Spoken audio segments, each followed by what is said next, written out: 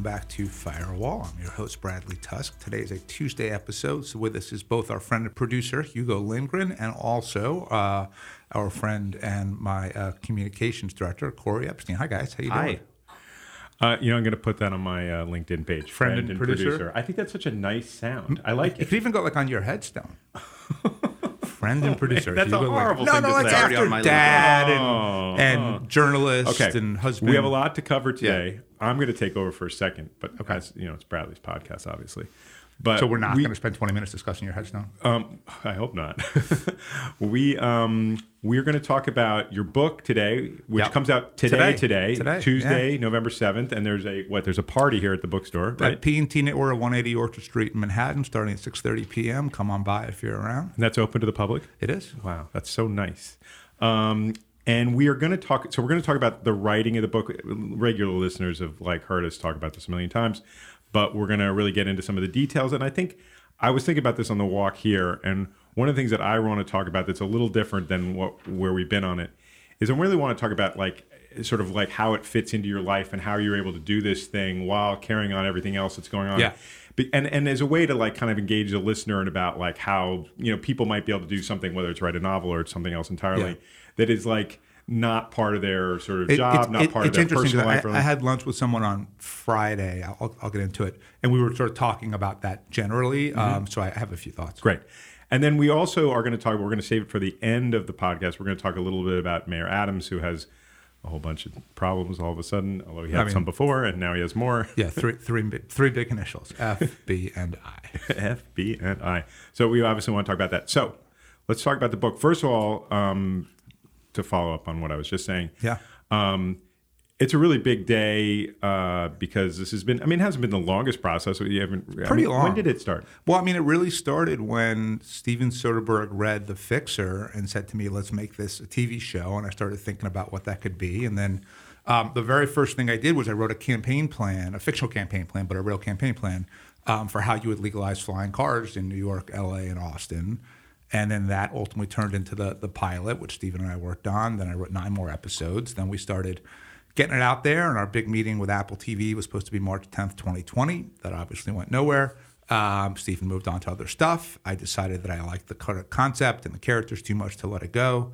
Spent a couple of years turning it into a novel, and it comes out today. And the cool thing is Stephen's back, and we're working on the show again. Let me say one detail that I remember from this part of it, the early days, is Bradley was going on vacation with his family to Africa, and he sent me, I think, 3 episodes that you wrote on your phone. Yeah, while on vacation. On my phone. Well, yeah, not. So I didn't do it. Here's the only I remember being grace completely that I have blown was away.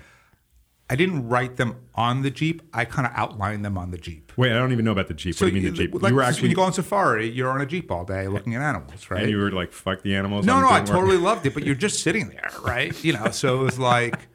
It was kind of my subconscious was working, and I was kind of realizing plot points and stuff like that as I was sitting there.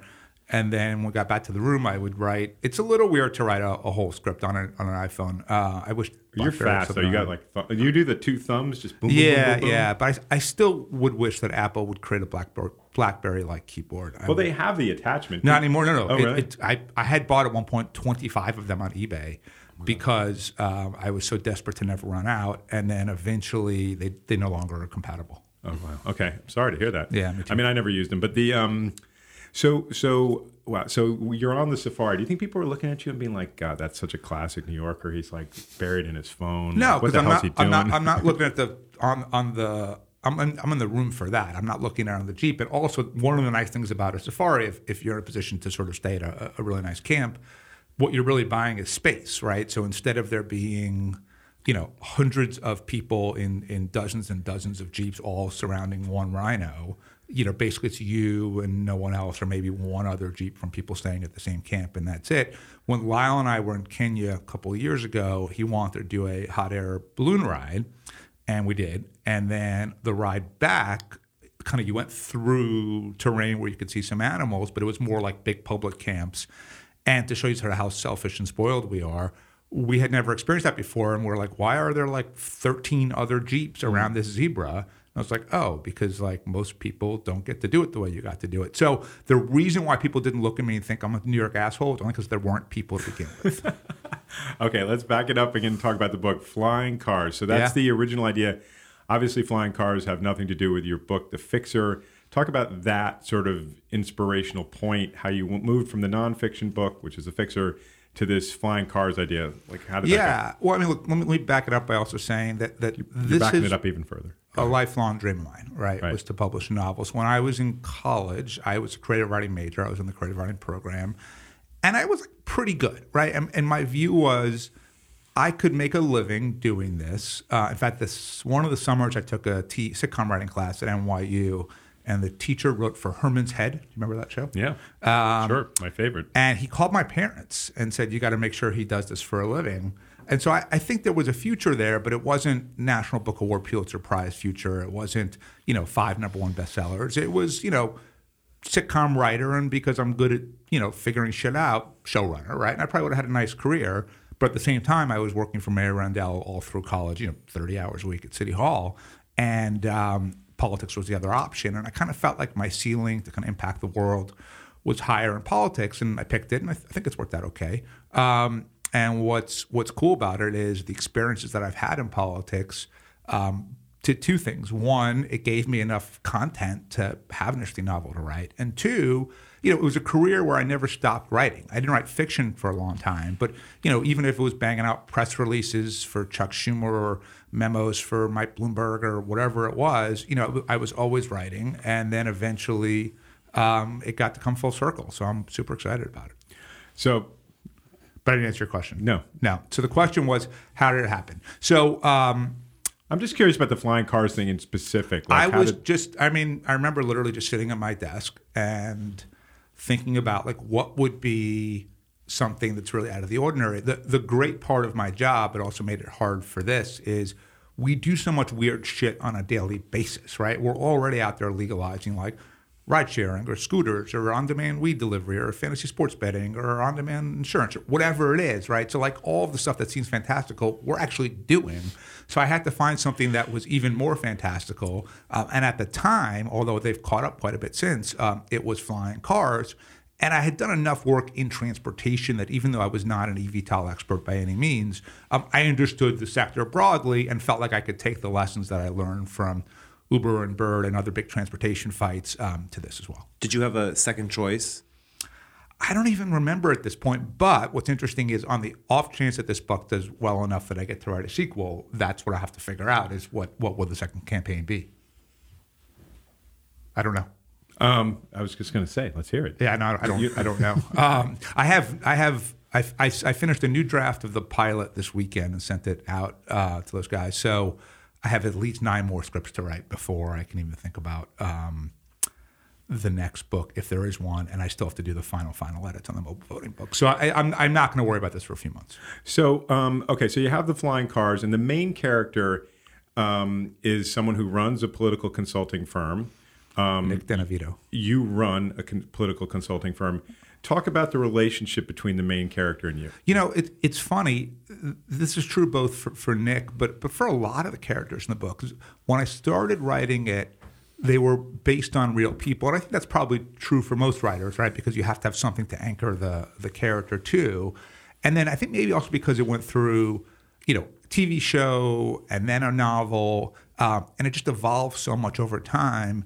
They really became their own people. So Nick is, of course, based on me. And I remember when my mom read the book, she was like, why does your character have to be the bad guy? And it was like, well, it sort of evolved that way, and it makes it a more interesting book. But I'll give you an example. Mayor Navarro, who's the mayor of New York City in the book and a central character, was clearly based on Bill de Blasio, who I'm not the biggest fan of. And Navarro probably doesn't come off particularly well in the book. But what's interesting is over time, it became Mayor Daley from Chicago. When I write Navarro's dialogue, I hear Daley in my head, not de Blasio. So, so what is the characteristic of Daley that's in the book? This very frank, blunt, matter-of-fact style of speech very direct, profane, but, Yeah, just more interesting than de Blasio, basically. Yeah, and smarter. I mean, this is the thing.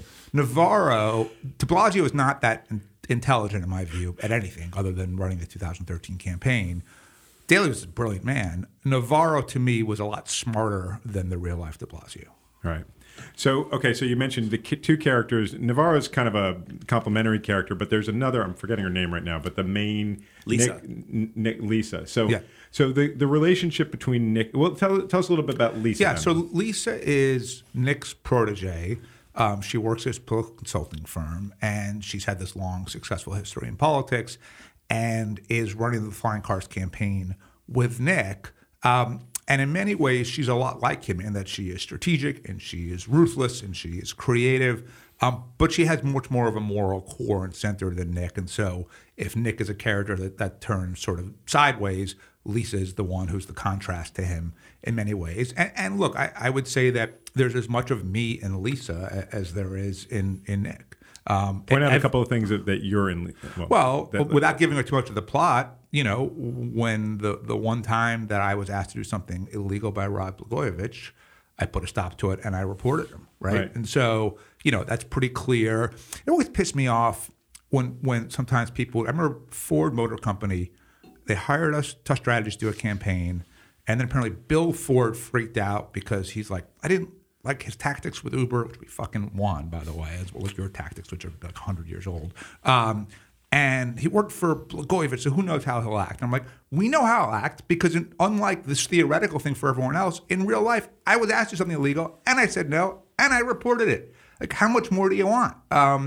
And so I think Lisa's based on me in many ways too, but she struggles. And the other thing with Lisa is this struggle with her childhood and her parents and their ambitions for her. And, she's a child of Chinese immigrants, and they're very focused on their friends' kids who have become successful doctors and lawyers and investment bankers. And politics is this weird, nebulous field that in reality, it can be lucrative or prestigious, but most of the time it's pretty rough. And her parents just couldn't derive the status that they wanted for themselves from their daughter's career. And I had that too when I was, went to law school, University of Chicago, really good law school, and I had offers from all kinds of law firms and had tons of student debt, and they were paying, I forget what it was, like $135,000 a year at the time, but that was back in like 1999. It was a crazy amount of money. And instead, I went back to the Parks Department at, I think, $28,000 a year. And my parents and a lot of people had a really hard time accepting and understanding that. Because it seemed crazy, right? It wasn't nearly as prestigious to tell your friends that your son's a lackey at the Parks Department than an associate at Davis Polk or Paul Weiss or wherever. And the pay was a fraction, and I had these loans. My view was, A, I got to do what feels right to me, and B, when the time comes to make money, I have no idea what I will do, but I have confidence that I will figure it out. And look, the nice thing is, I think that I did. And not only do I prefer the career that I've had had I practiced law, but I think financially it's been a lot more lucrative too. So it's funny when you mentioned Blagojevich. It feels like there's some Blagojevich in Nick, right? Yeah. You know where it is? Here's where Nick is not me, right? Okay. Nick is incredibly dynamic and charismatic and likable, and he flashes a smile, and you kind of just like him and forgive. He's kind of a rogue. I'm not really that, right? And so Nick has some definite Blagojevich in him, and that Rod had this incredible magnetism that just drew people, and Nick has that as well. So I realize we've talked about some of the characters, we've talked about the flying cars thing, but what's the story of the novel if you had to really distill it for listeners? The story ultimately is you've got this disruptive new technology in the form of flying cars made by a company called Flight Deck, whose CEO, Susan Howard, is sort of the type A, typical, intensely focused startup founder. And in order for them to launch their product, they have this pesky little thing called regulations and permits and legalization. And they've got to figure out, against sort of all odds, how are they going to get this thing approved? Because everyone's against it, right? The regulators are like, why would we take this risk? It seems dangerous. And then you've got, Uber doesn't like it. The taxi industry doesn't like it. Neither of them want competition. The socialists don't like it because they see it as a toy for the rich. The trans unions don't like it because they're afraid it'll put workers out of jobs. The Audubon Society doesn't like it because they're afraid that it's bad for birds. The Russian mob doesn't like it because they own tons of taxi licenses, especially here in New York City. And so you have all of this opposition, both sort of politically and logically. And yet still, the question is, can you show this thing is just so fucking cool, so exciting that at the end of the day, that trumps all logic and you push it through? And that's the central question of the book. And the real point to the book, and this is one that our listeners are very used to hearing me say, which is it gets into my central thesis on how politics work, which is every policy output is the result of a political input. Every politician makes every decision solely based on the next election and nothing else. And they will do what you want in one of two cases and one of two cases only. If they believe that doing what you want will help them win their next election, they'll work with you. If they believe that they could lose their next election if they don't do what you want, they'll work with you. And if neither of those are true, you are completely irrelevant. So the real key to the campaign for Lisa and Nick is how do they make sure that the mayors of the three cities, so Don Pierce in Austin, Julian Estes in Los Angeles, and Joe Navarro in New York, and the city councils and everyone else feel like legalizing flying cars will either help them win the next campaign, or if they don't do it, people will be so pissed off that it could cost them. So what are the human stakes of the story? You just told the plot, but what's at stake for the characters? So Nick and Lisa. So Nick, and I think this is on the book jacket, so without giving too much away, Corey's been warning me not to do that. Gets into legal trouble very quickly, and he's in a lot of debt. He has a weird gambling addiction, which is he invests in early stage tech startups without really doing much diligence and falls just lottery tickets, basically, deep into debt into the Russian mob, who he's borrowing money from to pay the startup investments, and now the VIG's really high. So for Nick, it's like he's got to figure out how to use this thing to bail him out and make him whole again, right? For Lisa, this is where she wants to prove herself as the person who, not as Nick's protege, but Lisa Lim, who ran one of the most complex, high-profile regulatory campaigns in U.S. history and in tech history, and won. For Susan Howard, it's her second startup. The first one, Bad Shit Insurance, failed. Bad Shit Insurance is a on-demand insurance startup where no matter what sort of hairy situation you're getting into, through dynamic pricing, you can get insurance. So if you're going to Somalia, you could, as you're landing, get kidnapping insurance. This sounds like an idea you actually had at some point. Yeah, a little bit, right. But not enough to run with. And Susan's mom she started off as the parking lot queen or king of Reno, and eventually became the largest parking lot owner in the U.S. She's not a character in the book directly, but she looms large in Susan's mind. And Susan, unlike a lot of startup founders, doesn't need the money. She's very, very wealthy, but she needs to prove herself, right? And so it's about that.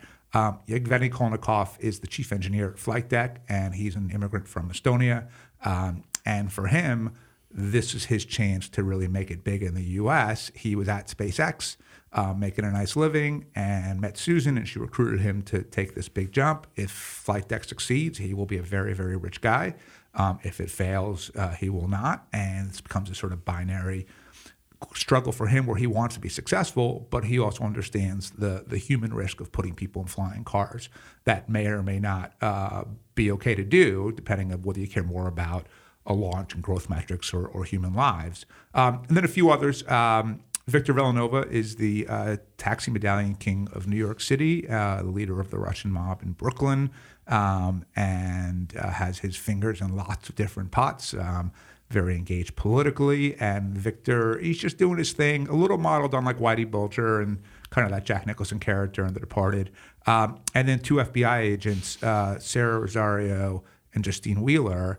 They're my favorites, the FBI agents. Rosario is middle-aged, and she's just kind of had a middling career. She's never really had a big case, doesn't really get a ton of respect from her colleagues. And part of her just wants to ride it out, and part of her would like to sort of break through. And then Justine Wheeler is young and hyper-aggressive and ambitious. She's also a competitive eater in her spare time and competes in the IFOCE. And she sees this opportunity where there's this nexus of tech and regulation and politics as not just something that politicians and regulators have to think about, but there's plenty of things that go wrong from a legal standpoint too. And her argument is this is a real opportunity for her and Rosario to, advance their careers and get into some interesting stuff. And so there's that tension between the two of them, which is how much risk they choose to take for themselves over the course of their investigation.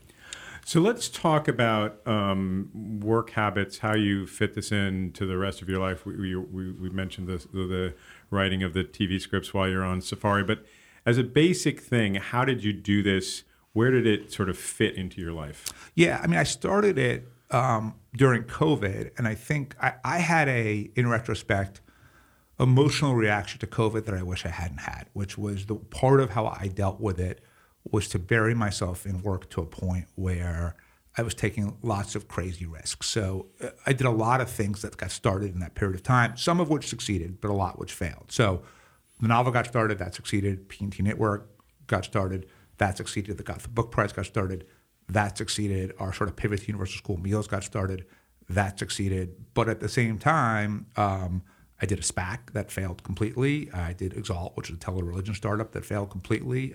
We ran Andrew Yang for mayor. That didn't work out. And I think that I was sort of just dealing with it by being as active as I could be. So that's where I started working on the novel.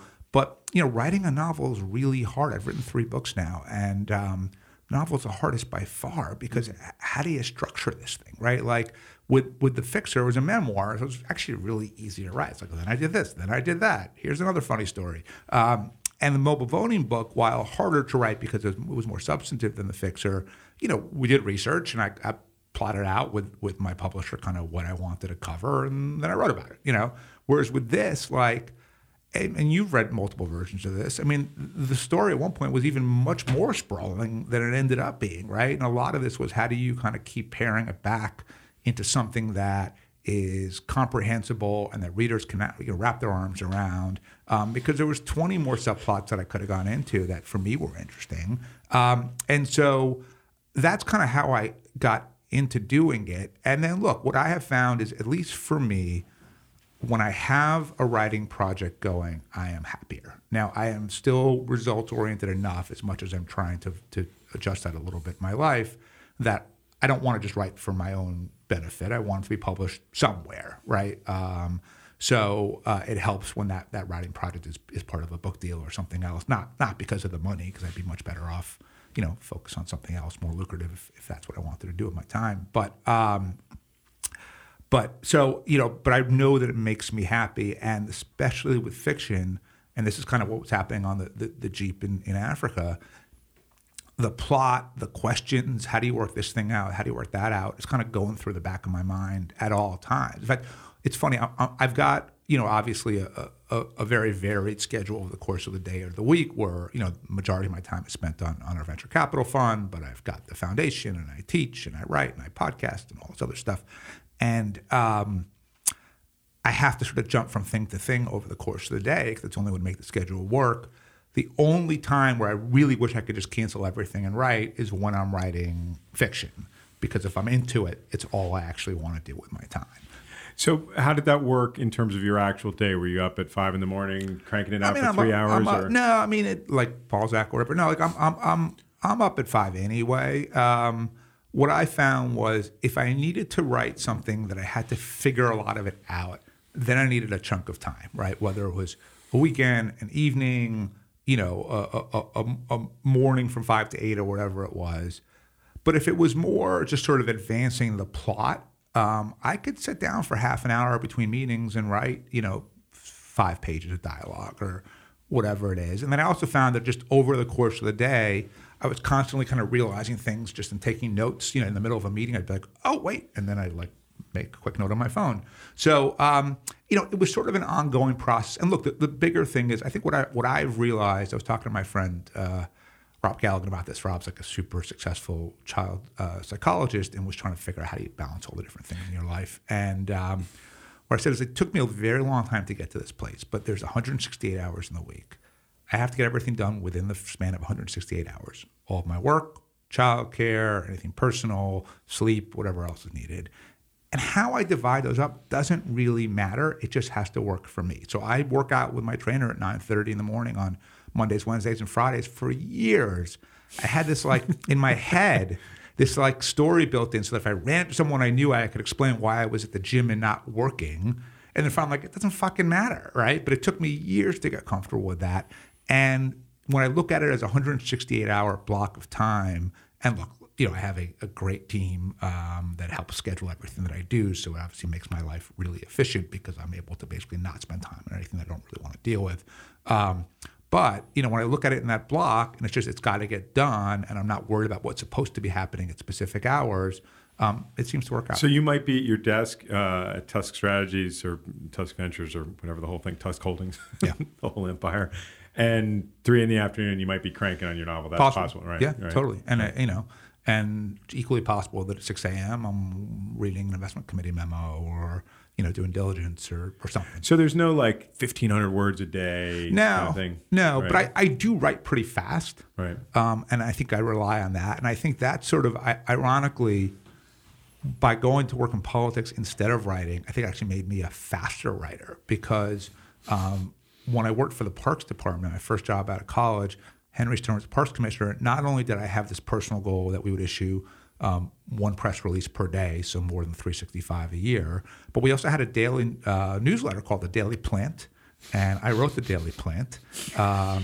And, it was probably 1,000 words, 1,500 words every day, right? I had to make up something. So I'm banging it out. And then when you went to work for Chuck Schumer doing his comms, Chuck is the most aggressive sort of politician in the world when it comes to getting attention. And so I was just pumping shit out left and right for him too, press releases, speeches, whatever I could think of. And then a little less of that when I went into work for Mike and then I went to be deputy governor. But even then, when I was deputy governor, I was still writing Rod's big speeches. I would write the State of the State address. I would write the budget address. I would, in part because I was figuring out the policies that I wanted to pursue through the writing process. But I think I just wrote so much so quickly that I learned how to do it, almost the way that maybe a journalist does. And so banging out, when I was writing the voting book, basically I did that over the course of 10 weekends, I would say. And I was basically trying to do 5,000 words a weekend. And it was a long weekend, but I mean, long as in not an extra day, just long, a lot of work, but I got it done. So I have two more questions, and then maybe we'll talk about Mayor Adams for a second. Try to distill it into one single piece of advice you'd give to someone who's a professional person or has a taxing job of any kind, and they have a let's say it's a writing project, but maybe it's something else, something a passion thing that they want to pursue on their own time. What's one, and try to think as specifically as possible. What's one thing you tell a person? Don't make excuses for why you can't do it. Just fucking do it. Right. And if it's 20 minutes on the subway or half an hour at your desk or whatever it is, find a way to be productive because either the words pile up or whatever it is piles up or it doesn't. Right. And you could have the best excuses in the world and great. You know what? Nobody gives a shit, right? Nobody wants to hear your excuses. Nobody wants to hear your complaints. Either you achieve it and you do it or you don't. And if it is that meaningful to you, you just have to do it and just make it work no matter what. Okay. Final question before Adams. So the book exists. It's a thing. Yeah. Obviously, it's now in print and all that. And note, what did I send you yesterday? It was so exciting. Oh, yeah. Well, why don't you mention it? So we, as of yesterday... I can't believe we didn't say it's the top of the podcast. The one-eyed man in the land of the blind or whatever it is. The one-eyed man is king, right? King, yeah. Right. We were number 1 on Amazon. New releases for political fiction. I think we were number 6 in satire. And that's pretty cool. Now, I think that might mean we sold 17 books on Amazon yesterday. More. But whatever it is. Wait, do you know the total? We've sold more than 17. Trust me. What is it? No, we don't know because my publisher sent me a very happy email yesterday, and I wrote back and said, "How many books do we sell?" And she said, "Oh, we won't know until later in the week." Oh, okay. But nonetheless, 1, thank you to everyone who has bought it. 2, I would say, if you are a listener of this podcast and you like this podcast, you should really like the novel, and I would really appreciate it. We try very hard to make this podcast fun. We don't sell you anything. We don't do ads. But I would really be grateful if people would consider ordering it. So it comes out today. Yep. So tell people how they can get it today and where you're going to be over the month. Sure. So we're doing kind of a dual staging approach for releasing it. So today, November 7th, it comes out on Kindle. It comes out on Audible. I can't wait to hear the audio version. And when does it come out on audio? Tomorrow. Today? Today. Yeah. You haven't heard any of it? No, I asked for it over the weekend, and they were like, "No." I was like, all right. I was like, okay. Hands off, buddy. Yeah. I think they thought maybe I would try to like make last minute changes or something. Yeah, I just had time. They must have. They probably do have things like that. And then in indie bookstores around the country, different cities. And if you go on what website could you find it? BradleyTuss.com. On BradleyTuss.com. Obviously here at P&T Knitwear. And then it comes out on Amazon November 28th. But if you pre-order it now, it'll arrive at your home on the 28th. So yeah, we're doing a bunch of events. So tonight at P&T Knitwear, next week in Los Angeles at Zippy's Bookshop in Santa Monica. Is that next Wednesday? Thursday. Next Thursday? Yeah, with Julia Marsh from Politico, California. Okay, so she's interviewing me in there. And then we're doing an event in Georgia or Florida? DC. No. But with state government leaders from across the country. Yeah, in but that's Amelia not Island. open to the public. It's not right? open to the public. Okay. You mean that everyone will be like watching on live stream to No see live what the stream. state government leaders No. have to think? And then Kramer Books in DC on November 29th. And one of the fun things about that is the person interviewing me is my brother-in-law, Josh Gottheimer. Josh, I think. Wait, can we do that as a podcast? You and Josh? We've been trying to get Josh on the podcast. I think we or could. I've We been trying. just, we have to figure out the recording situation since it'll be in DC and not here at P&T. But so Josh is going to interview me about the book, and we'll have a conversation, which should be fun. Josh, as you know, is a member of Congress representing the 5th District of New Jersey, the founder and head of the Problem Solvers Caucus. the last good politician in America. Good politician in America. So those are some, and then I got yesterday some people in Atlanta asked me to come down, and we've been getting invites for other places around the country. We're going to speak at the Iowa Writers Workshop. I'm really excited about that. Wow, University of Chicago. very prestigious, Iowa. It was cool. So they reached out to me because they were raising money, and they're like, okay, this guy, loses all his money at his bookstore, or got the book prize. And I said to them, listen, I love what you're doing, but I'm losing an insane amount of money already on books. I can't really help you right now. And they kind of said, well, can we meet anyway? I was like, yeah, sure. And I gave them the book. I think it was in galley form, which is PDF at that point. And they seemed to genuinely really like it. I just wasn't sure if it was like that they really liked it or they just wanted money. But, even after I said no on money, they followed up and asked me to come out there and meet with the writers and speak. And so that seems pretty cool. Yeah, so really cool. part of it also is this, which is I have a terrible tendency to look ahead to the next thing at all times, right? And it's a good tendency in the sense that you get a lot of shit done, but it's a bad tendency about enjoying things in the moment while they're happening. And I've wanted to write a novel my entire life. I've finally done it. And who knows if I'll ever get to write another one again or write one that gets published again. I have no idea. So I do think that I have to make sure that I let myself enjoy this process. Totally. So the last question on this. So it exists. Have you reread it recently, or have you ever kind of read it in final, like it's done, you can't touch it form? And if so, it's very painful. It is? Yeah, because Okay. I catch stuff that I wish I could change. Okay. So you're not at that stage yet where you just take pleasure in that kind of... I'm looking forward to listening to the audiobook because it's someone else reading it, and I'm Right. curious. But I remember when for The Fixer, we wrote it, then I recorded the audiobook, and as I'm recording, I'm like, fuck, I wish I could change this, I wish I could change that. And it was Yeah. too late to change Yeah. anything.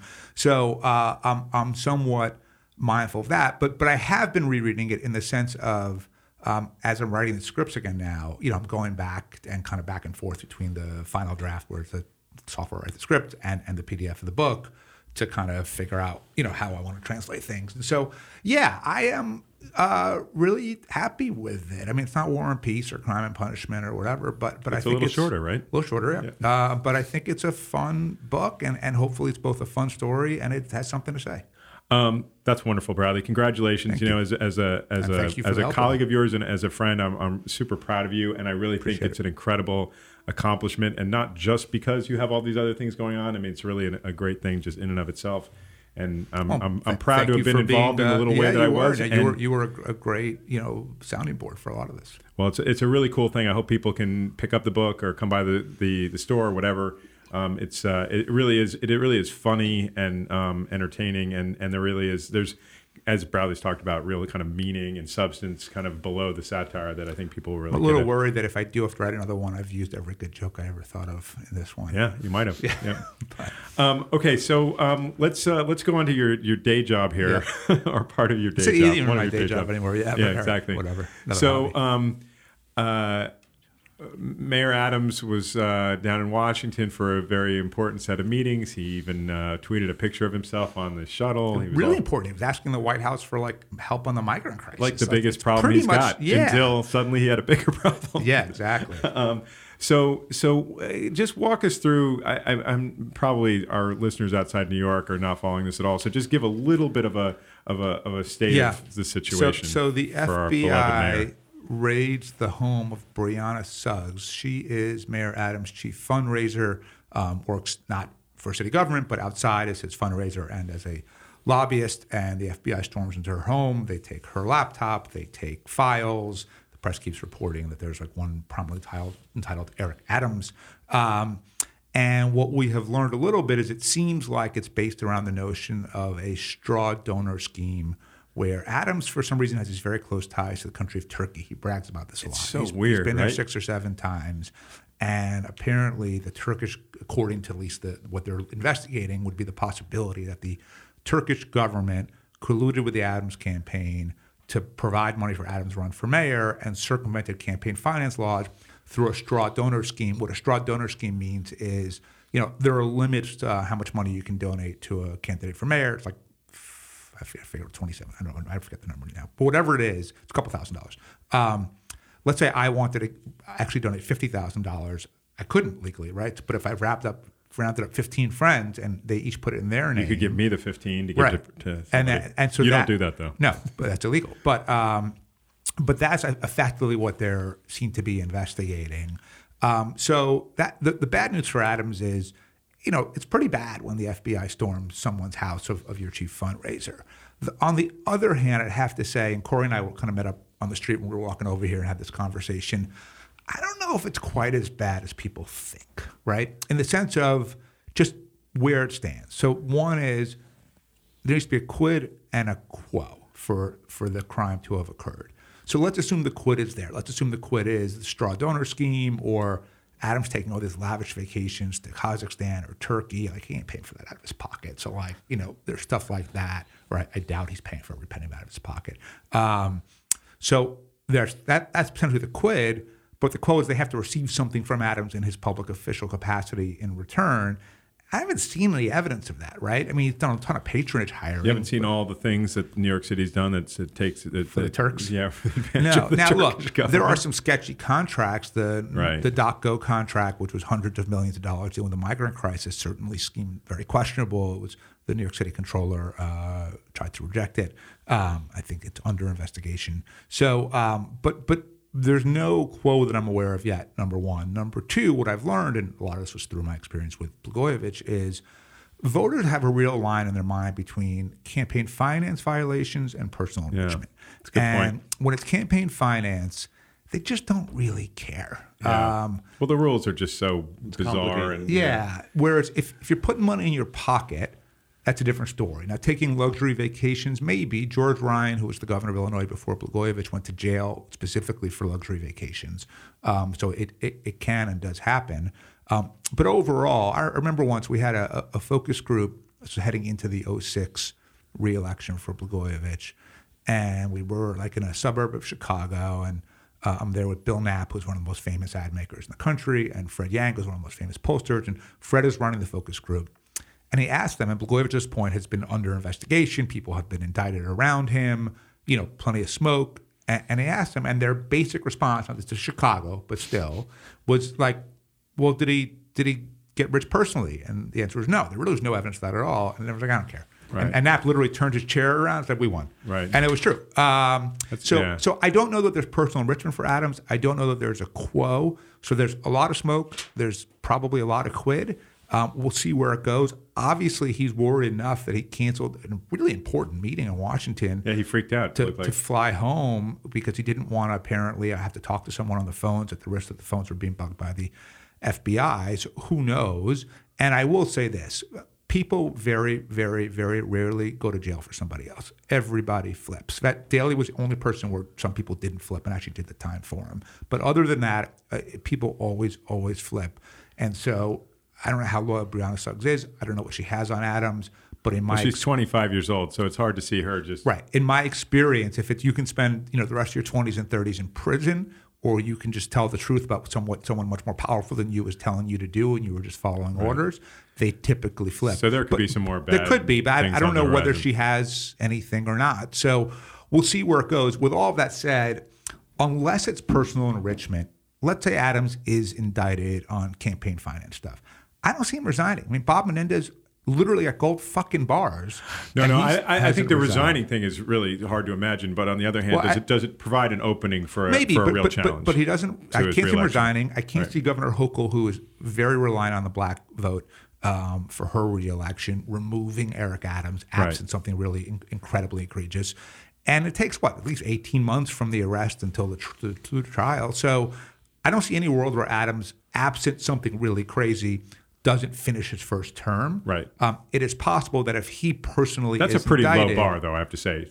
Yeah, but just if where we are we're finishing up year 2 of his mayoralty right now. So I think by the time this all got wrapped up, it's too late for anyone to really the first term. Right. And then we'll see if somebody runs. Typically speaking, New York City mayors win re-election unless crime is really bad and quality of life is really bad, or if they are personally indicted for something like personal enrichment. So if that happens to Adams, and look, the city's not in great shape anyway, right? Crime is okay, but has been a lot better other times. The city's quality of life feels pretty shitty right now.